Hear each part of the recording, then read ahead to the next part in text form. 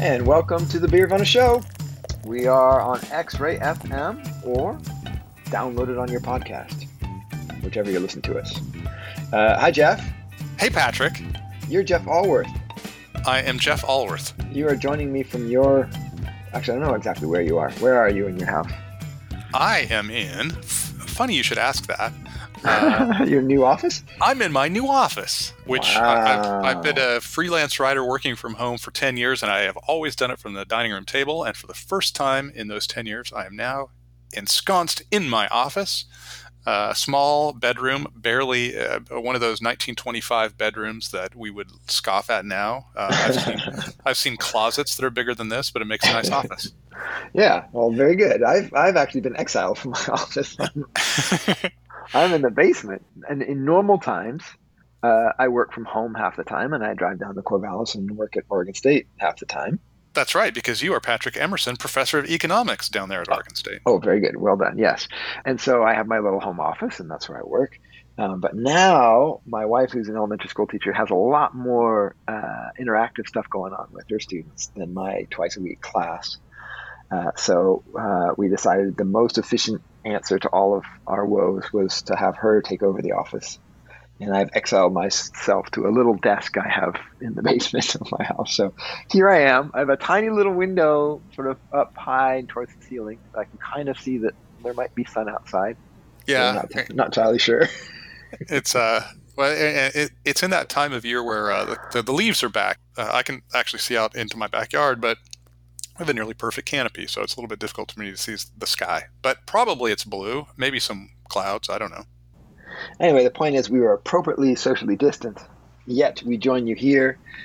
We'd like to thank X-Ray for putting up with our poor audio and helping us produce the show. That's right. I'd like to remind you that X-Ray FM is a listener-supported radio station, so if you have a dime to spare and support this, then please support them. That's right. They're bringing you wonderful news and entertainment, and like everybody, they're finding things challenging now, so yeah.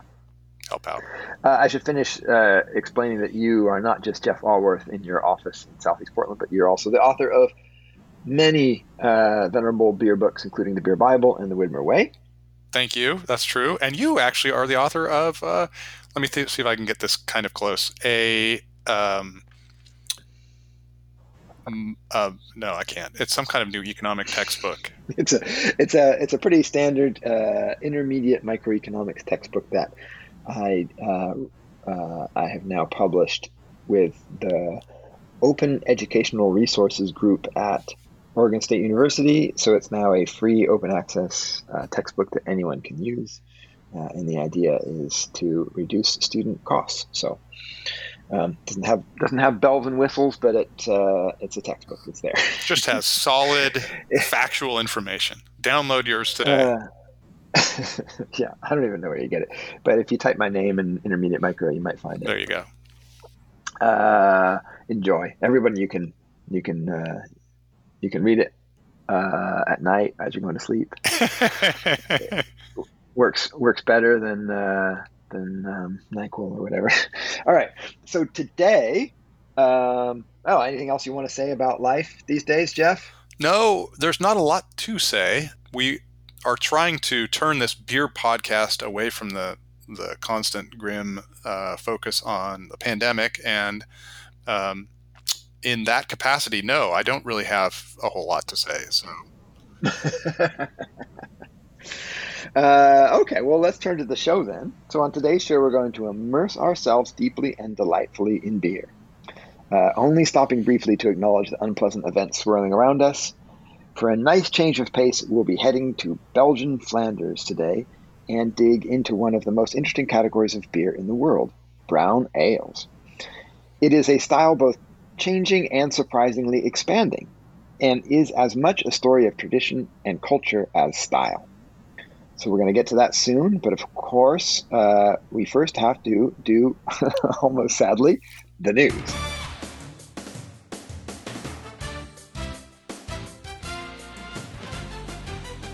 In big news here in Oregon, Governor Kate Brown on May 14th issued an order opening up most of the state. In order to qualify, the 31 of 36 counties met two criteria. First, they've seen a 14-day decline in COVID-19 hospitalizations, and second, emergency room visits for COVID patients had to be fewer than the average flu admissions for that time of year. Qualifying counties must also have adequate testing, contact tracing capacity, isolation facilities, and healthcare capacity, which includes equipment. This order allows bars and restaurants to open with certain criteria for social distancing, mask wearing, and cleaning protocols. So that was a big moment, and we're starting to see what happens with the organic response once she opens, once she's opened that. Yeah, I think kudos, because they came out with a very comprehensive plan, obviously a very sort of well thought out plan. The 31 of 36 counties was basically all the counties of the state except for the Portland metro area, I think, pretty much. Yeah, and a couple like Marion and Polk had big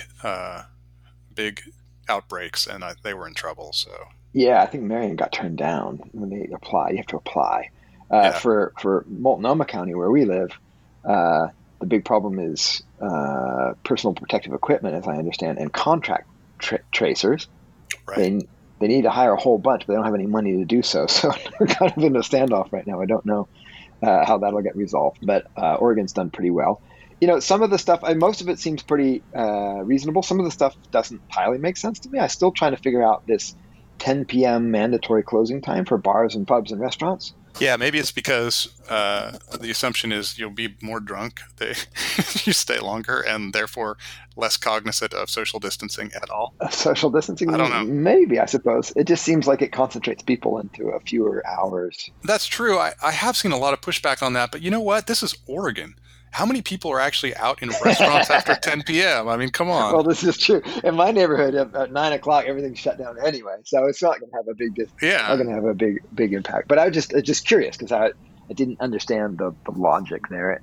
The other thing is they've also released these guidelines for gyms to reopen, and as a rapidly aging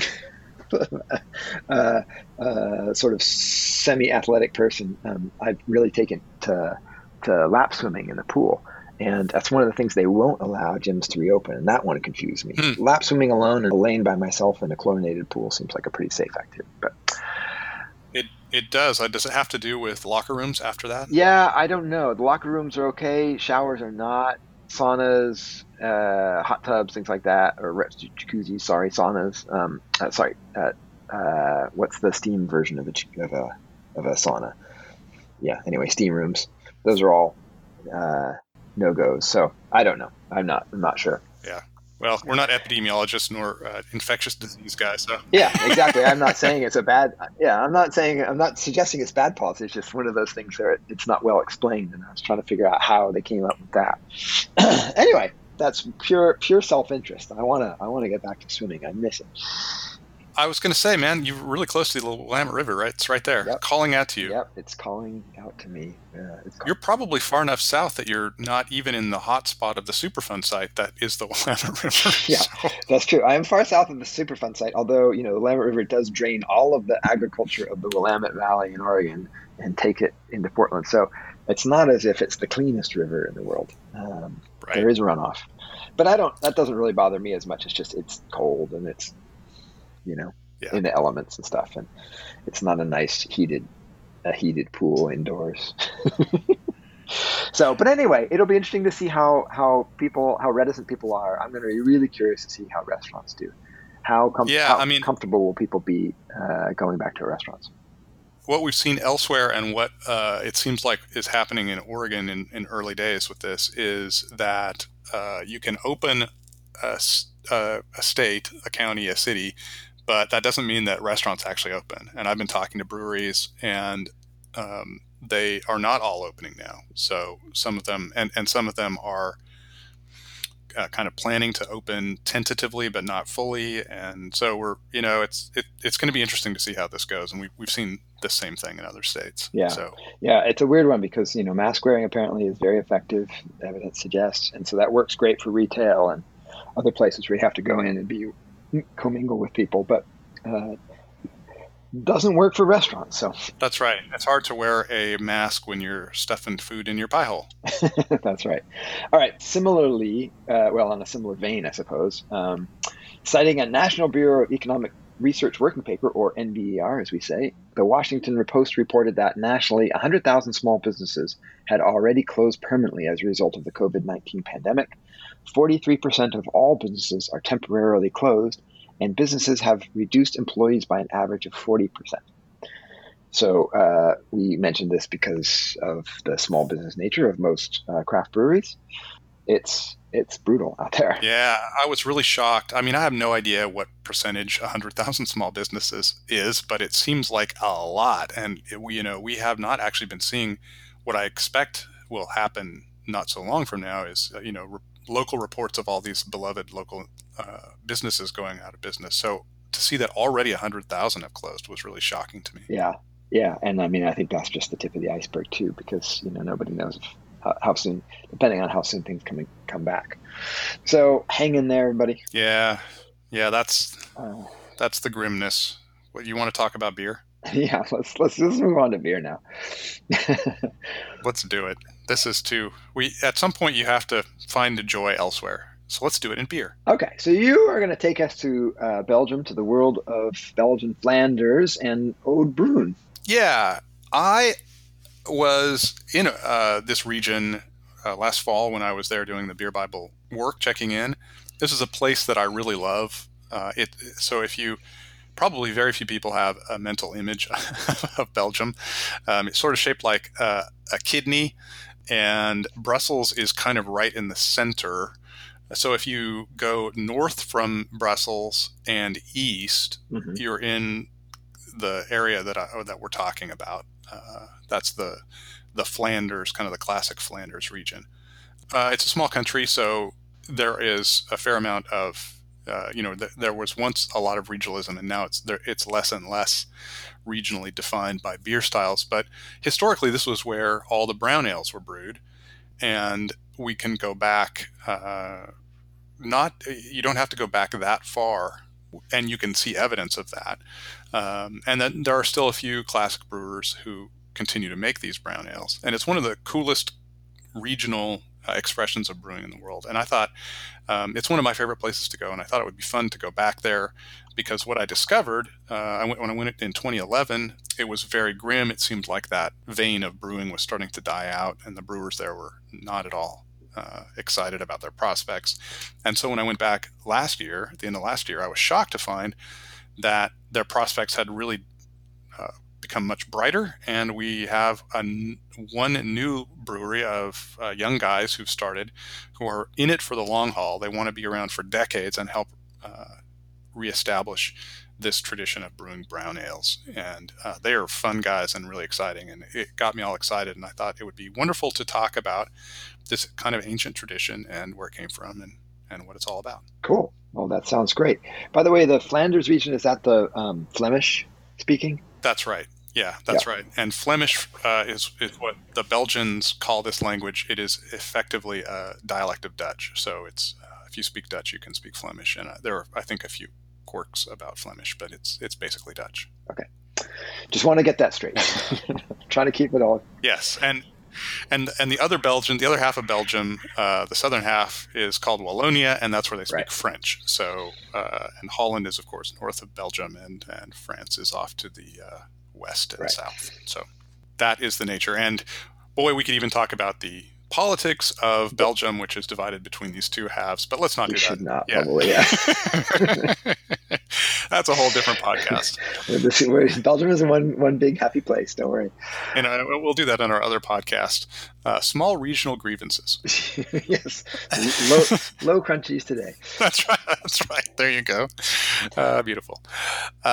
Okay, so let's talk about brown ales. And in fact, but while we do this, I'm just going to crack one here, which I have a local recreation from our friends over at Freem, and they made an Oud Bruin. I'm going to try to see if I can get this near the. Yes, I did. Hear that? Very well done. Excellent, thank you. I'm trying to hold it awkward. We don't have Edwina, which we have in the studios of X-Ray, our beer mic. Mic, I know. These are the sacrifices we make to stay home and stay safe. Or stay home and save lives. Sorry, I get that wrong. Well, we're also staying safe. We're also staying safe, yeah.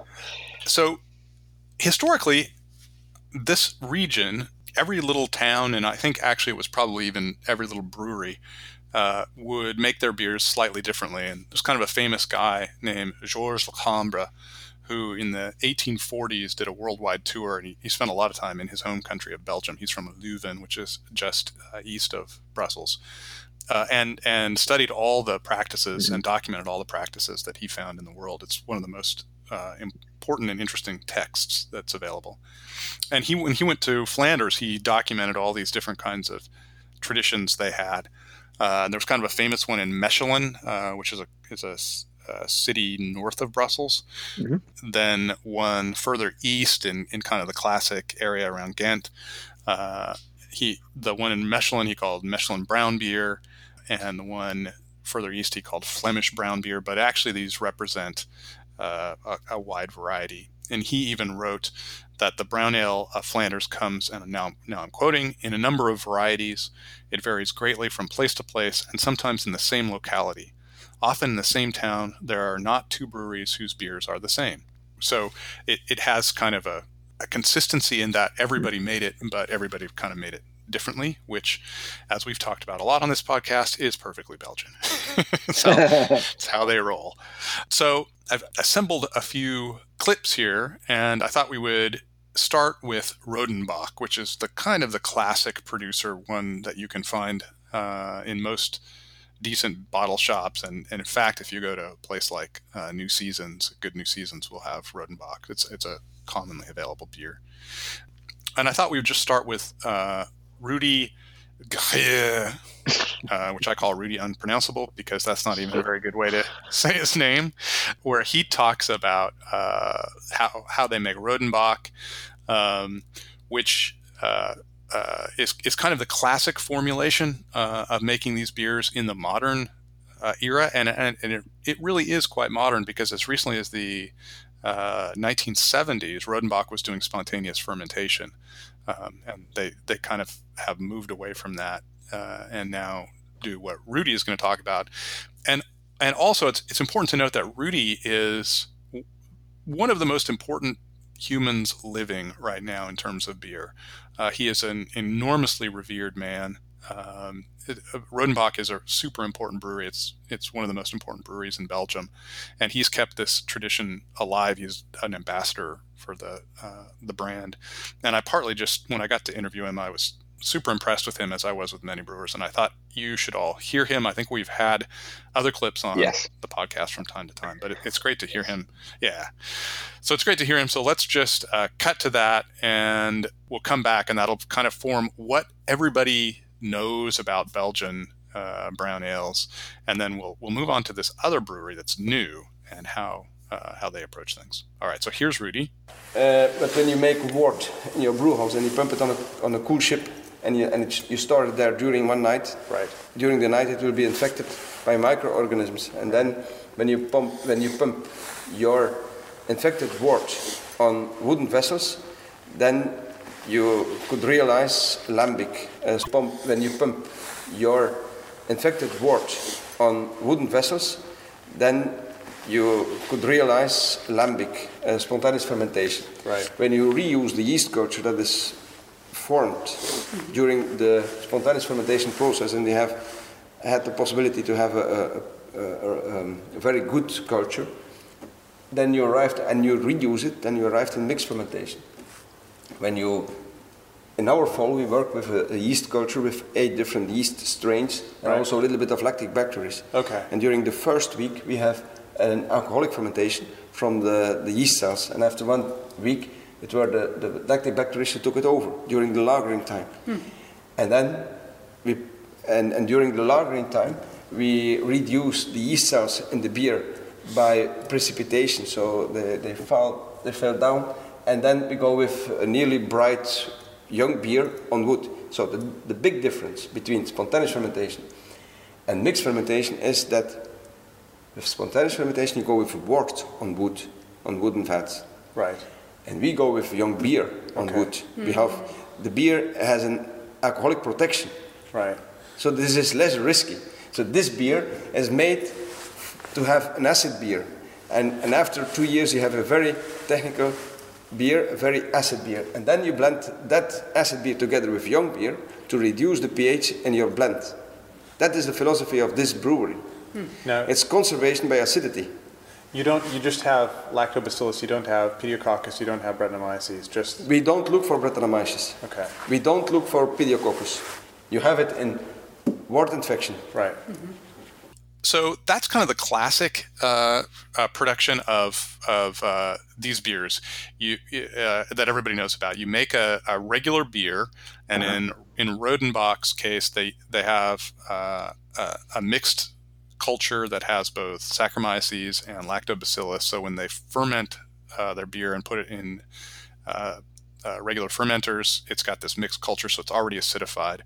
And then they throw that in their wooden vats, which is got all these other cultures from decades before, including some of that wild stuff that they picked up. And then for 2 years, it sits in these wooden foeders and acidifies. And that's one way to make these kinds of beers, but it's not the only way to make these kinds of beers. Liefmans, which is kind of another classic example, is aged only in steel. It never goes into wood. So it has a mixed culture that is pretty stable and does not involve the interaction of oxygen that changes the way those bacteria and yeast behave. So they can get a much more consistent product at Liefmans. There is one brewery called, now it's called Omer van der Ginste, which was formerly Bokor, which is where these guys from Verzet I'm about to talk about came from. And they still do a wild fermentation. So they have a cool ship and they use that. And other breweries do different kinds of variations on this. Verhaga is one of the most famous. I actually visited Verhaga when I was in Belgium this last time. They're very much like Rodenbach. They have a similar process. But lest we think of these things as, a dying tradition that doesn't have any relevance anymore, it was so delightful for me to go back and talk to these young guys at Verzet who, I guess they're now about in their early 30s. They seemed younger than that. It seems like people... That's just you're getting older, my people friend. People continue to seem younger, even though 30 seems very young now. But they met at the University of Ghent in brewing school, and then went off to other breweries to learn how to brew, and secretly conspired to bring Oud Bruin back to this region. They loved this kind of beer, and they thought it would be cool to create a brewery that really focused on it. And they're kind of like a craft brewery in that they make more than just these beers. But I was delighted to hear that 30% of their production is this brown ale. They make other things like, classic Belgians like triples and stuff, wit beer. But they're really committed to this. And the first clip I want to play to introduce these guys, we'll actually do a couple, but the first one talks about how they were inspired by the long tradition that existed, and how he talks about his fathers and uncles, because they're 30 years old. So, yeah, what would be our lifetime? You could go down to the... I was going to say, they're talking about us, Jeff. Yes, exactly. You could go down to the pub and get a Pilsner, or you could get one of these beers. So let's listen to the first clip where he talks about that, and then we'll follow it up quickly with a clip about the name. They call these things Oud Bruins, and there's a lot of question. Rodenbach is often called a Flemish red, while Liefmans is a Oud Bruin, and now they're even starting to call all of these beers Rode Bruin, which is red brown. So he talks about why he calls his beers Oud Bruin, and I think makes a fairly compelling case that we all should be calling these things Oud Bruin and abandon this weird thing with Flemish red or Flemish red. Yeah. So here's Alex. He's the guy that I spoke with and his partner is named Cohen, and he talks about him too. So let's listen to them, and then we'll come back and chat. Yeah, the reason why we started Oud Bruin is because we love Rodenbach. We love also the Van der Henste Oud Bruin. I liked it a lot. It was for me the best beer that the brewery made. Even it's on the sweet side, your taste buttons also change if you drink a lot of sour beer. Right. You're more. We have that also with hoppy beers. Yeah, I was going to say, Americans get that with hops. So. Yeah, it starts to evolve your taste buttons. But we're a very fan of it, a huge fan. But the stories of our uncles and fathers in the 80s and 90s, next to each Pilsner tap, you had like a Rodenbach tap, and we said, we can't believe those stories almost, and we want the beer style popular again. And we don't mind, we just want to become that the beer style becomes popular again. Like with Lambic, that all the producers started to working together to get the quality better, and also to get the faces in the right direction all together, fighting for your neighbor, that the beer style doesn't dies off. And we want to do the same by making the beer style, but our own way. That people appreciate the beer style more and more, and also young people. That was the idea, to make it trendy again, and not like that's for my granddad, that beer style. That's the idea. For the beer geeks, we chose the wrong name, because Oud Bruin, they don't link it with Rodenbach. Right. Because for the beer geeks, like Oud Bruin is the non-barrel aged mixed fermented beer, like Liefmans. Right. And the West Flemish, they call it Flemish Red Ale, like the Rodenbach, the Vrage, Duchesse de Bourgogne. Yeah. But the slang of the people, Oud Bruin, if you ask Oud Bruin in Roeselare, you will get a Rodenbach. If you will ask it in Oudenaarde, you will get a Liefmans. It's the common people don't say, for me, a Flemish Red Ale. People don't say it. If they want to style, they ask an Oud Bruin, and it depends on where you ask it. In the southwest, if you ask it in East Flanders, you will get one of a brewery of East Flanders, and if you ask it here, you get, depending of which beer he has in his cellar, you're gonna get that one. So we choose the words that people use and not the beer geeks. Wow, that's really cool. I love the idea that there's this old tradition they're trying to revive. So I have a couple questions. So is this? I mean, there's lots of different versions out there and lots of very different ways to sort of make it. As you mentioned, Liefmans does it in stainless, and other people put it in oak and stuff.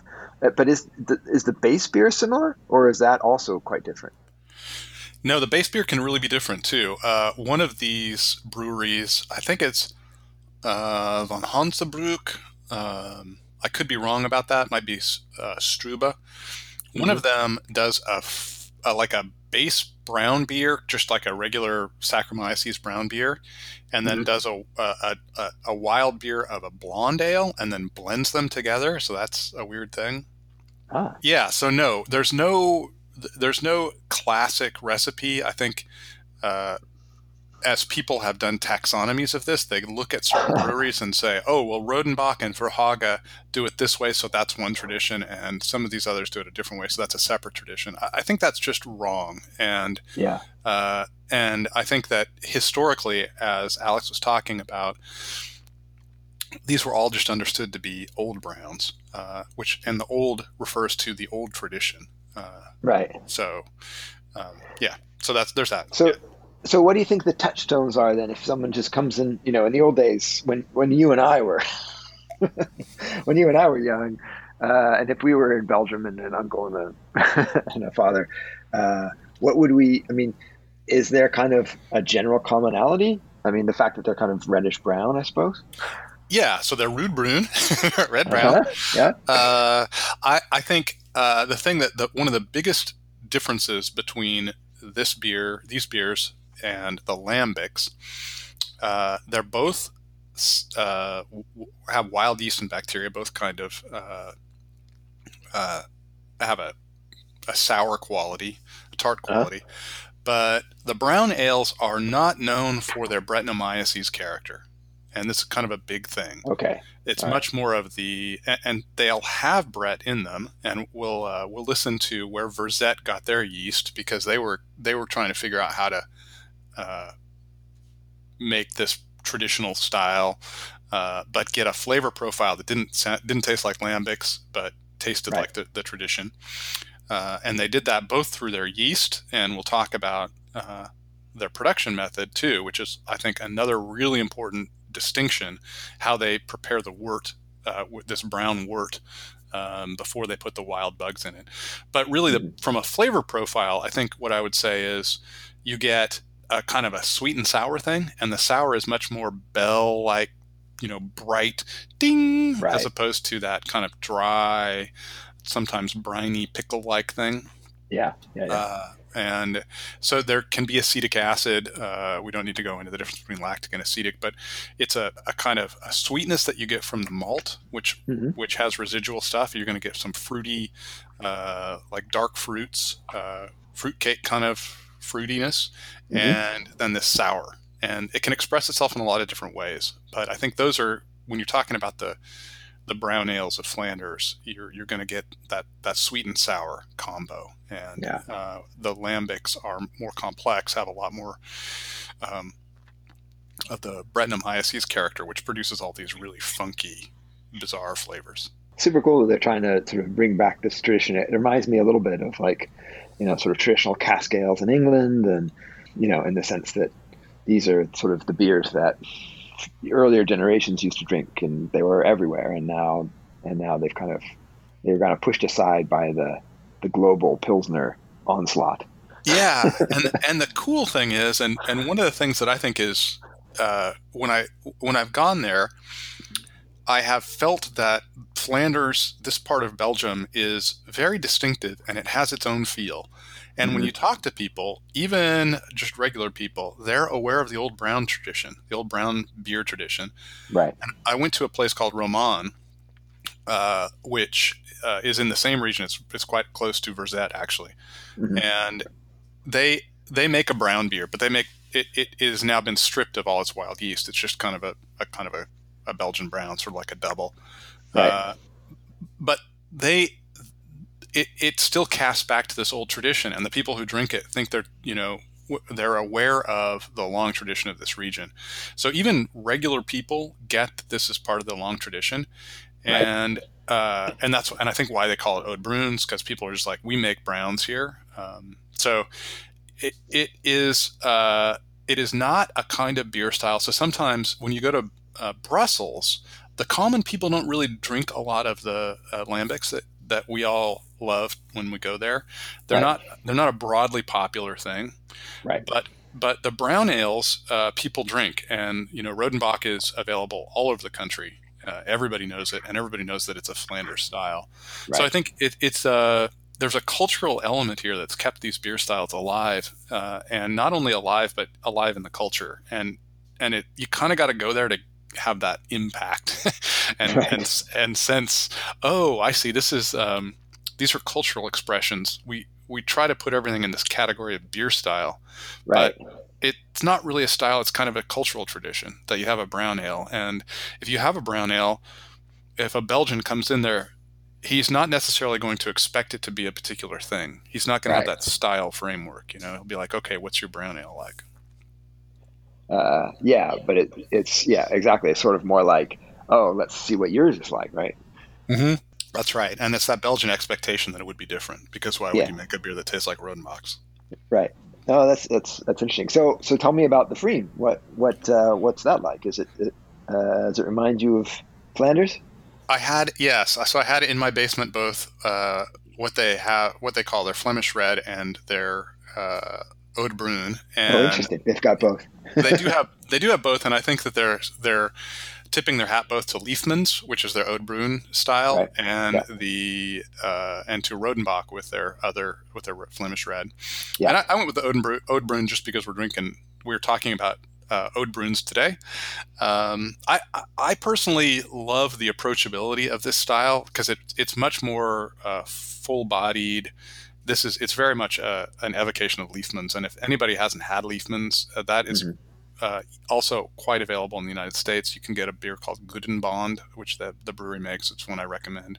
So you get this sweet, and this characterizes the Freem that I'm drinking. This sweet, fruity quality. And then the tart sourness, which balances it beautifully. And it has a quality of, and I'm always reminded of Sauerbraten from Germany. There's that kind of, in that case, it's a tart and savory, and this is more tart and sweet. And there's the Flemish carbonade, which it's often served with because it's got similar kinds of characteristics. So it's a very food-friendly beer. It's quite approachable. I have a hard time imagining very many people would taste it and feel like it was offensive. It doesn't it has no funk, and this is a great example. I think from my lights, you've got to have body. It can't be dry and super thin. It's got to have some round sweetness, and this has it. So this is actually a really wonderful example. If you want to buy a local one and see how Americans do it and do it well, Freem is a good one. I actually like this better than I like their Flemish red. So there you go. Oh, interesting. So how strong is it typically, by the way? They can really vary.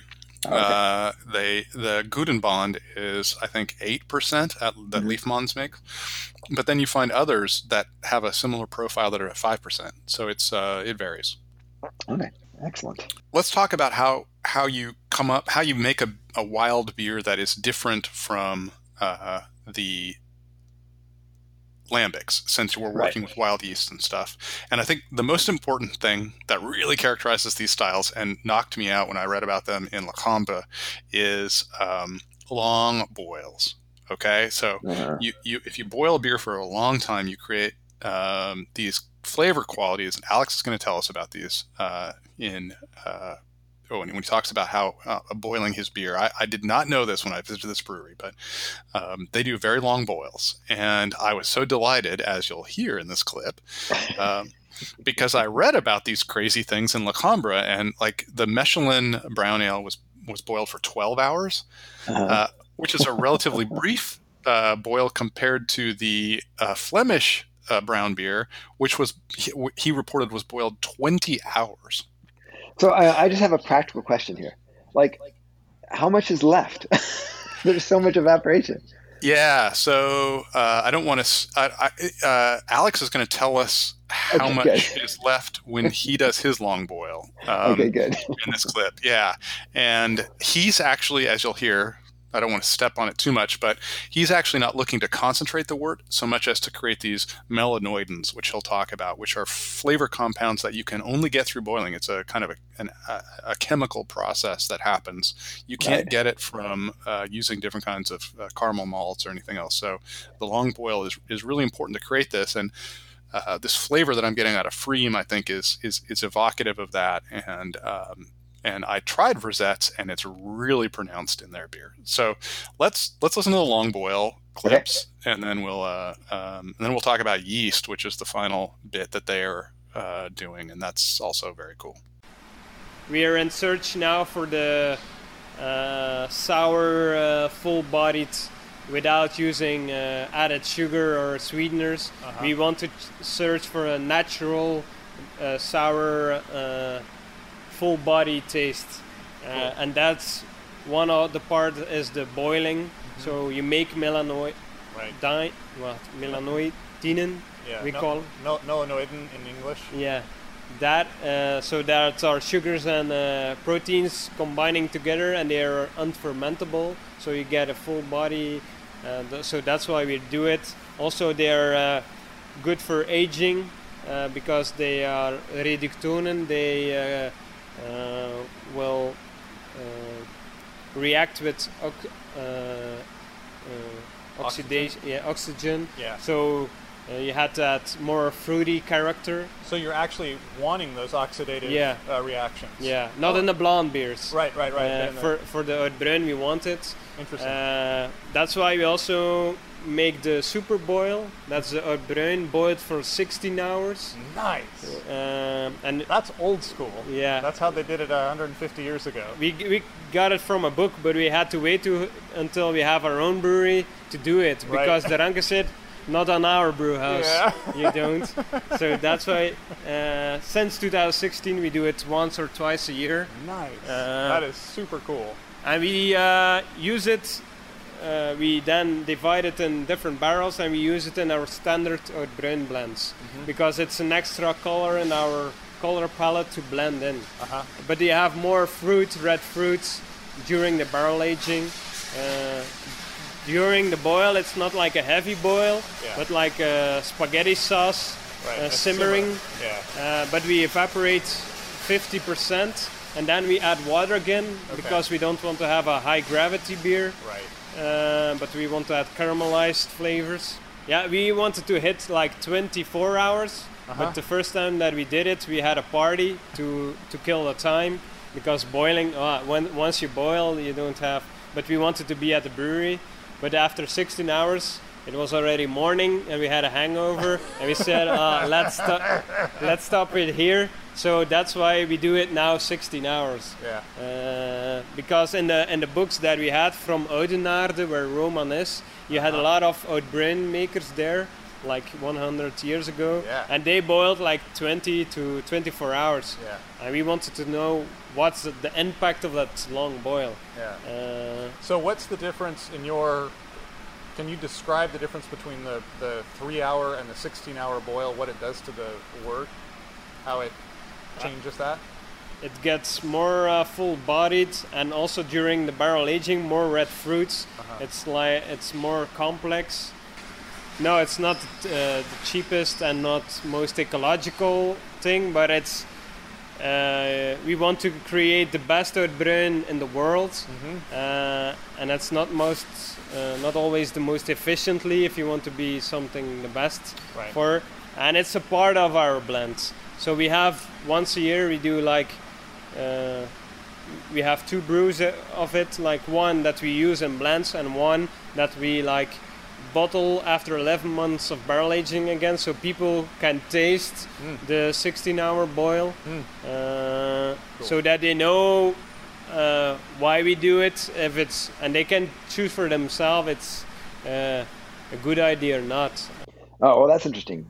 That was going to be my next question, was do you just add water back, because otherwise you'd sort of end up with a sludge, I suppose. Right. Yeah. And I get it's weird when you read the Lacombe stuff. They don't talk about adding water back, but they talk about the gravities, which were not especially high. So my sense, what's that? Yeah, they must be adding water back, because you're going to be boiling down. He mentioned in that clip that he just does a simmer. I know that if you do a rolling boil, you boil out even more, and Lacombre's texts don't talk about whether it was a simmer or a rolling boil or whatever, but yeah, they're going to end up with a lot of concentration after that much time. So you end up with a reduction. You'd have like some syrup. That's right. Have some syrup. I think if somebody out there wants to make these beers, trying a long boil is something I would highly recommend, but maybe adding water back at the end, so you get melanoidins, but you won't have like a 30 Plato beer going in. Yeah. That's another question, I suppose, is like how long can you just boil it? When you get the melanoidins, can you keep adding water, or is you just have to keep reducing it to get those melanoidins? I don't know. My sense is it's a linear graph, so the longer you boil it, the more you get, and so I don't know. Yeah. Interesting. All right, and then the last thing we'll do is we'll talk about the yeast. And expensive, by the way. Like boiling for 16 hours, that's not cheap. Exactly, and he joked about that when he was at Daronco. They said you're not allowed to do that at our brewery, so they had to get their own brewery together. all the magic, of course, happens with the yeast. With any wild beer, again, I was so delighted to hear him talk about the way that they came up with their yeast profile, and he mentions here the whole process of how they got their first yeast, and I interviewed. We talked for 2 hours. I have a lot of tape, and I didn't include this, but we went to their barrel room afterwards, and he does have one barrel. All his barrels are named for musical people. So they have 4 fooders, and they're named for the Ramones. Each one is named after a Ramone, Dee Dee and Joey and so on. And every single oak vessel they have is named after a musician, except one, which is called Mother. And I was like, what's that one all about? And he said, oh yeah, that's where we keep the original culture that we developed. So we always have a culture that comes from the original, which we will now hear how he got. So you do a primary fermentation with regular Saccharomyces. Yeah, with yeast that we harvested from another tank.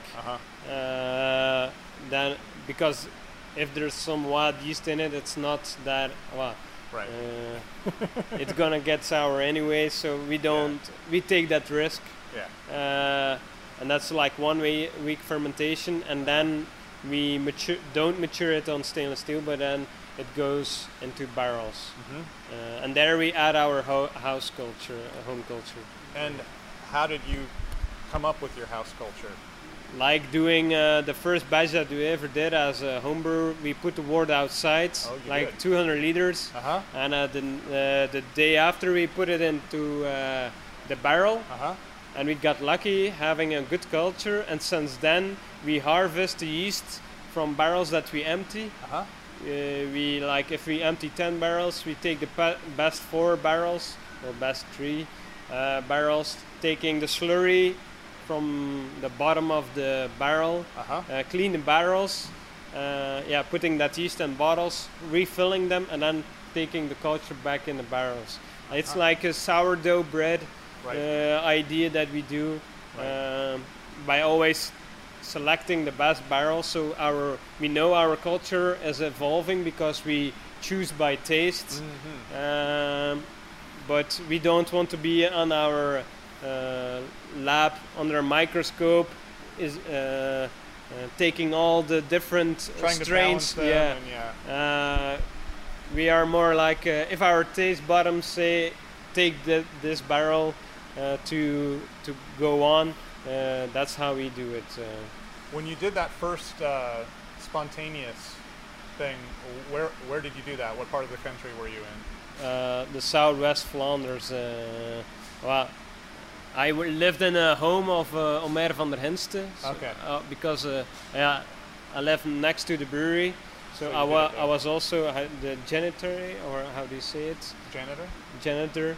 So I worked in the morning in the brewery and in the evening, and if there was like in the night a technical problem with the brewer, they called me up and I fixed the problem. So we did it. I had like a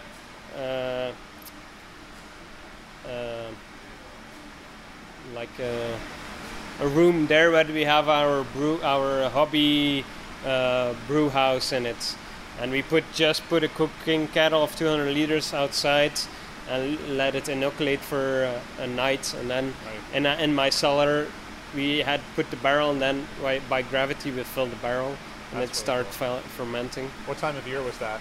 I think November or something. Yeah, like that was the idea to make a note bruin with spontaneous yeast. Wow, that's really interesting.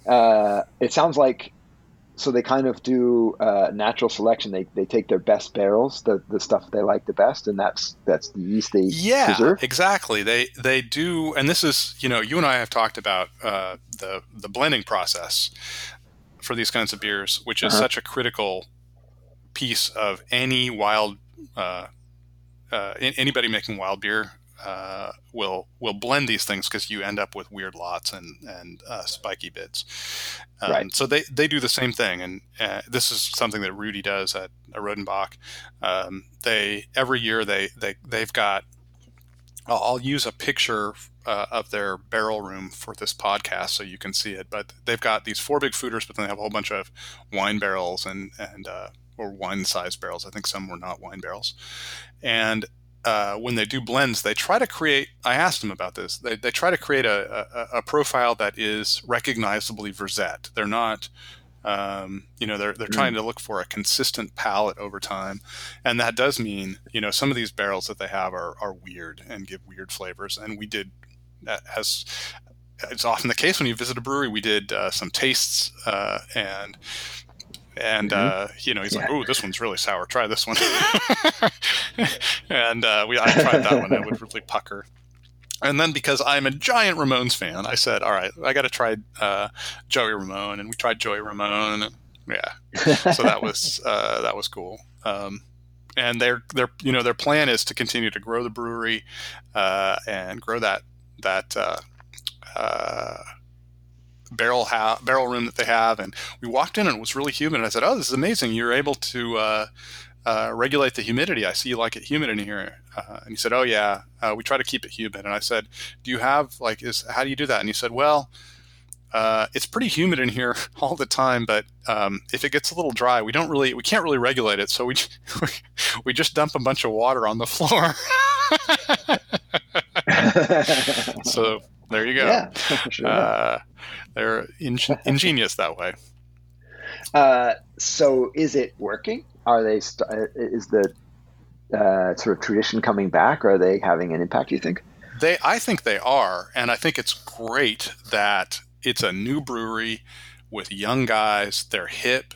They look cool. The people who come into this, it looks like a craft brewery. It's in an old industrial building, and you walk in there, and it does not. Rodenbach feels like, oh my God, this should be a national monument to history. This is extraordinary. Right. This is so cool. This feels like a craft brewery. And it's just in a giant warehouse, and they actually have created a tap room, it's just one undifferentiated space. And so they've kind of thrown a bunch of couches and tables together and crowded some stuff around it to create kind of makeshift walls. And you can cruise in there and hang out. And my sense is it's going to appeal largely to a younger audience. Right. And I think that's great. And we talked a little bit about how, he's really trying to make Ode Brun cool again. Right. And I think they've got a good shot at it. I think it's a great beer style, and every tradition goes through these periods where when it's young and fresh and cool, it grows, and then when it starts to be seen as your grandfather's beer, it wanes, and you have to figure out ways of refreshing it throughout the generations. And then reclaiming these old traditions becomes a hip process, right? So. Exactly, and that goes back to that one of those first clips we listened to, where they were these young guys, but they fell in love with the old tradition, and they want to help others do that. So they can make it cool. You have a note here that says Verzette means resistance, which is kind of cool. Yeah, I asked about that because it's they're in the the Flemish speaking part. So the brewery is Verzette Brouwery or Brow. It's spelled with a J at the end. Brouwerij. Looks like Brouwerij, pronounced Brouwery. Right. Lowercase t apostrophe Verzette, and it means the brewery of resistance. And so I was like, what's all this mean? And he said, yeah, it means resistance, and we are standing as we are resisting mass market beer. We are resisting the trend towards flavorless, boring beer, and we want to reestablish this tradition. So, very cool, guys. That's great. That's awesome. I'm trying to think of another example of something quite like this, where it's like a clear regional tradition, but doesn't have like a set blueprint. That's pretty cool. It's so Belgian. It's just so Belgian. It just everything about them was so Belgian, and I'm glad I got to play those clips. I wish everybody would have a chance to tour breweries because you get to listen to these people. He does a, I guess, Flemish thing where he says "wah." It's like the Scottish "ah." It's a very particular vocalization that is super specific to his region, and it's just wonderful to hear people talk and hear them think about beer. And we went and tried the beer, by the way. I should mention this. We went and tried his beer. And, yeah, that's a good point. yeah.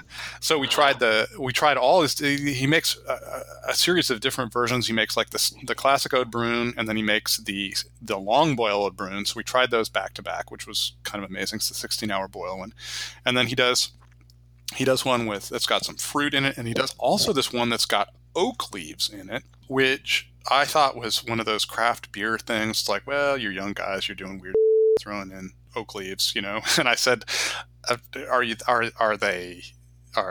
getting dried leaves? Like, what's that? Nope, we pull them right off the tree. They're really fresh. Okay, we tried it though, and it was extraordinary. He described reading about it in his girlfriend's a hippie book of his girlfriend's that talked about weird like herbal teas and stuff, and he got inspired to use oak leaves in it, and it was my favorite version of the whole stuff because it provides this almost bay leaf like tannic quality, which adds this third element. So you got the tart, you got the sweet, and then you get this little bitterness in there, and that was extraordinary. It's a very good beer. He was self-conscious. I believe it was in that first quote about they want to make the best Ode Brune in the world, and I mean, Rodenbach's down the road, which they revere, and they want to make the best Ode Brune in the world, and I just, God bless you, man. That's the way to go. You shouldn't start a brewery if you don't want to make the best beer in the world. And even if it's a bold and seems like impudent thing to do, I really admire it. That's great. Well, that sounds really cool. Yeah. I know you have a couple of pictures, by the way. Maybe you can post them on the Beervana Pod Twitter. I'll do that. Yes, I'll do that. And everyone in the sound of our voice, go to Twitter if you're on Twitter at Beervana Pod and follow us there, and you can ask questions, and I'll throw photos up. So that'll be cool. Sounds cool. We should probably move on. I've rattled on for a long time here. So you, I think, have a Sherpa for us today. I do have a Sherpa. Yes, I do have a Sherpa. I know I've talked a lot, but I had a beer that just totally electrified me. And one nice thing about the coronavirus is I've been sampling from other beer breweries that I don't normally sample from because or not to say it, this brewery is one that I sample from a lot. You do. Yeah. But this beer I probably wouldn't have chased down because it's a hazy IPA, and I don't know. I probably wouldn't have bought it, but I've been sampling broadly. So it's from Ecliptic, our friends at Ecliptic, John Harris. But it's this hazy called Vega, which is their experimental range. They make a 45 IBU IPA, and they use different hops in it. And this one includes the Belma hop, Belma, which has a super strawberry note. Oh, interesting. It's a Washington State. It's kind of like Amarillo. It came out of nowhere. They found it growing on the property of a particular farm in Yakima. Yeah. But it has a very strawberry flavor, and this thing is insanely good. It's a hazy, but it's got it's got all that fruitiness, but right in the center is this incredibly lush strawberry note. And as I think it's more characteristic of the Northwest, these things tend to have a little bit more IBUs. 45 IBUs is a fairly significant IBUs for a hazy, and I'm pretty sure John is using bittering hops, so you're getting a kind of classic bitter hop there, and it for my purposes, it really makes those fruity notes pop if you have a little bit of bitterness. And this thing, I mean, I love this beer so much. I've been dreaming about this beer, and I had it the first time I had it. I thought, this is an amazing beer, and I talked to you about it. And I poured out the second one, and I thought, oh man, will it stand up? And I couldn't believe it was even better. I couldn't believe how good it was. So I'm loving this. So, okay, so Vega is a rotating line? It's their experimental line where they always make a standard base beer and they use different hops. Okay. So this one's number 7. Yeah, it's called number 7. It's number 7, and if you turn the can over, if you're in the grocery store and you find a Vega and you wonder, is this the one? I mean, I'm sure they're all good, but it's this one Jeff was talking about. If you flip it over, it actually it has printed on the bottom of the can which hops are in it, and you want to look for the one that has the Belma in it, which is number 7. Which, if you go online, you'll see it's number 7. But okay, that sounds good. All right, turning to the mailbag. This one is for you, and Jason Wells, friend of the podcast, sent this in, and it was a really long email. I actually read it out loud and timed myself to see if I could read it out loud. It would take me literally 5 minutes to read it, so I'm not going to do that. I will summarize it and throw it to you because it's to you. Yeah. So I will read the start and then summarize. Jason writes, I always enjoy listening to Patrick's economic side of the beer discussions and was very surprised to find that I vehemently disagreed with the observations of this episode. And he's talking about when we did a Beernomics about the coronavirus. Yeah. When discussing the shutdown and approach to reopening, the comment about calculating the cost of a life lost to COVID-19 versus the economic cost of a closed business really hit a nerve. And he went on to unpack this in a careful and detailed way, but probably a way that one can imagine. I'll actually do some screen captures and throw this on our Beervana Pod Twitter if you want to read the whole thing. I mean, I think that there's sort of a couple of themes. One was just this idea, sort of this idea that you'd calculate life sort of cold and abstract. And the other is whether, in fact, opening up would ease the economic concerns that I was worried about anyway. And so I'll respond in a couple of ways. The first is that I wasn't intending to advocate necessarily for like throwing the doors open and opening up the economy, but what I was lamenting was the lack of two things. One was, I thought, a calculation of not just the immediate, sort of headline unemployment numbers, small business loan numbers, and quote like the ones we had in the newspaper. In the news segment. But the long-term, sort of the loss of education, the long-term spells in unemployment, the productivity loss that you get from that, and so on and so forth. And on the other side, coming up with some kind of metric to balance out the metric from public health. Like, we understand that opening may lead to sort of an infection rate, which may lead to hospitalization rate, which may lead to mortality rate. But how do you assess that? And my simple argument is that you have to be able to assess it some way, because if you can't assess it, then you're just basically making decisions from the gut, which don't make a lot of sense and can lead to a lot of inefficiency.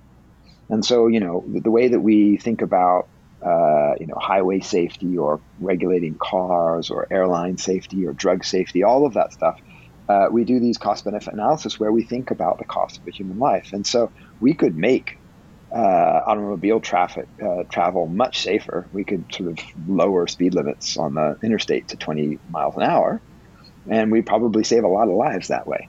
At the same time, it would come with a big societal cost. And so we're always having to think about these trade-offs. It's not a play. Or just to defend you, many states have raised them to 70 miles an hour, and if you kept it at 55, for example. Yeah, but the point is not the decisions they made, but how did they come to a decision? It's this decision about what is the appropriate cost that we're willing to pay for increased safety, or or talking the other way, what are we willing to give up in terms of safety and higher mortality in order to achieve these more sort of maybe efficiencies in other parts of the economy? And so these are hard questions. These are uncomfortable questions. I understand politically these are almost toxic questions. So a lot of this stuff happens in bureaucracies behind doors where they don't see the light of day very much. But my point really is that we do this all the time. And so I get what I was expressing was my frustration about sort of even this governor, our governor, Governor Brown of Oregon, comes up with a plan that's very sensible, it seems, in terms of public health, but doesn't really say, okay, this is what is acceptable and unacceptable, and like how do they decide whether they need to scale back the opening? Is more just kind of seems to me shooting from the hip rather than making this cold calculation. So it's quite possible. That's right. I mean, if we open up the economy and people aren't feeling safe and they don't come to businesses, then it's really not going to do any good, right? So I understand all of that, and I wasn't trying to discount loss of life, but I was trying to sort of push this idea that look, you do have to decide whatever that decision is. You got to decide what's sort of the acceptable mortality risk that you're willing to, well, not willing to, but what is the mortality risk balanced with the potential gain to the economy. And I was also pushing this narrative, and I will defend it, that the economy isn't just corporations, right? Corporations are made up of people. I mean, the economy is us. The economy is people who work and benefit from their productivity. And so I think it's a little bit of, he says that it's sort of a false dichotomy and mentions whether I care about, Buffalo Wild Wings versus human life. I would say that Buffalo Wild Wing is a bunch of human lives, even though it's this, sort of faceless corporate chain. There's a lot of people who work for Buffalo Wild Wings. Buffalo Wild Wings supports a lot of suppliers and businesses behind it. And that's important too. So I'll defend myself and say that I think that you have to think about all of these parts of the economy, and you also have to do the unpleasant task of weighing the cost benefits, including mortality risk. I don't have too much to add, and I'm not an economist, but I'm going to add this anyway. My sense is, the only safe way to open any economy, open any society during coronavirus is if we have vaccines. So if you're going to wait, you're going to keep it shut down until you have a vaccine. That's one alternative. Or even better effective treatment, but that's probably an unlikely goal. Yeah. Either way, I mean, you're talking about things that are way down the road. So then you have to ask the question: how do we, if we're not going to shut the economy down for a year, what's the alternative? I think you have to look at the difference between the dumb opening and the smart opening, and that takes into account all the things that you're talking about. And I look at what Governor Brown did, and it seems like that's fairly smart, taking a lot of precautions, but still moving forward, especially in places where it doesn't seem like there's a hot spot. So you have to balance these things, and we only get what the politician tells us at the time. We don't actually get to hear the deliberation. But my guess here in Oregon, for example, when Kate Brown was thinking about opening, I bet she was talking to economists, and they were saying you can't keep this thing shut down for a year, which is why we're opening now. So, yeah, it's interesting. These are thorny, challenging, painful discussions, but and I think we all wish that we could understand all. Like everybody thinks Dr. Fauci is is the most neutral and informed voice, but he's not an economist. So you talk to an economist, you get one voice. You talk to an epidemiologist, you get another voice. There are a lot of voices to listen to and balance here, and it's well, and that's the challenge of policy, right? And that's the challenge of a policymaker, is being able to take all of those voices, the information you're getting.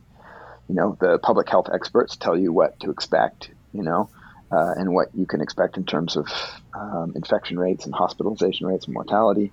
Economists hopefully can do a decent job telling you what to expect in terms of economic costs. And then at some point you have to come up with some kind of metric, some kind of algorithm that guides you forward.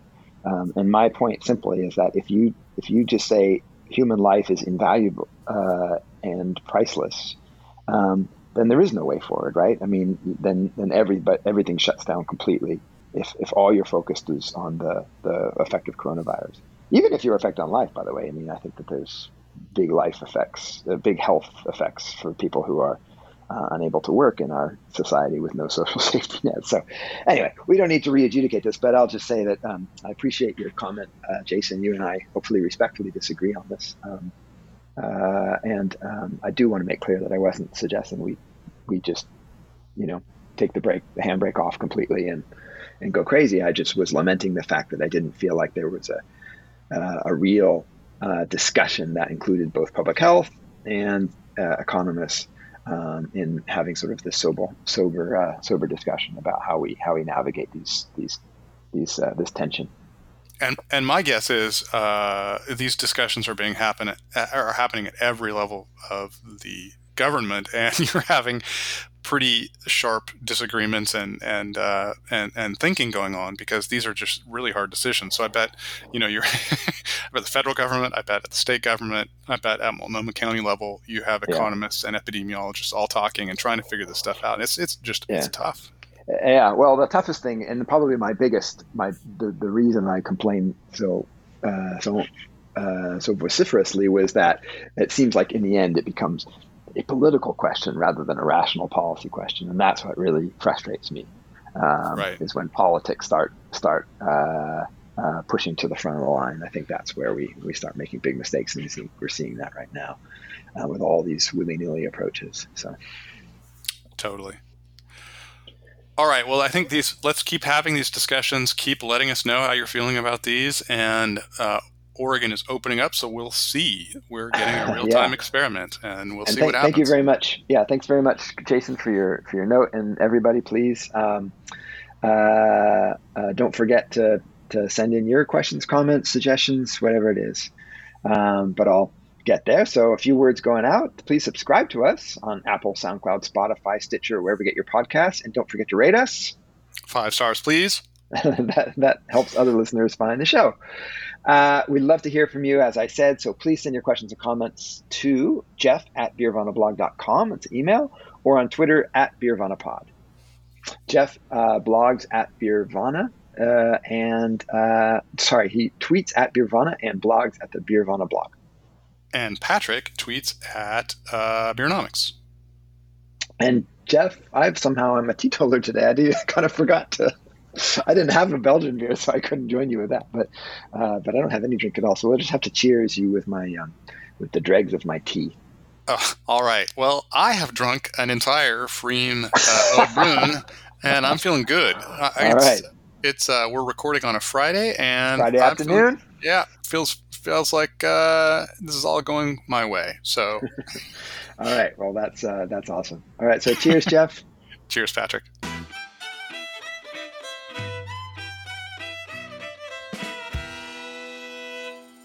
X-ray.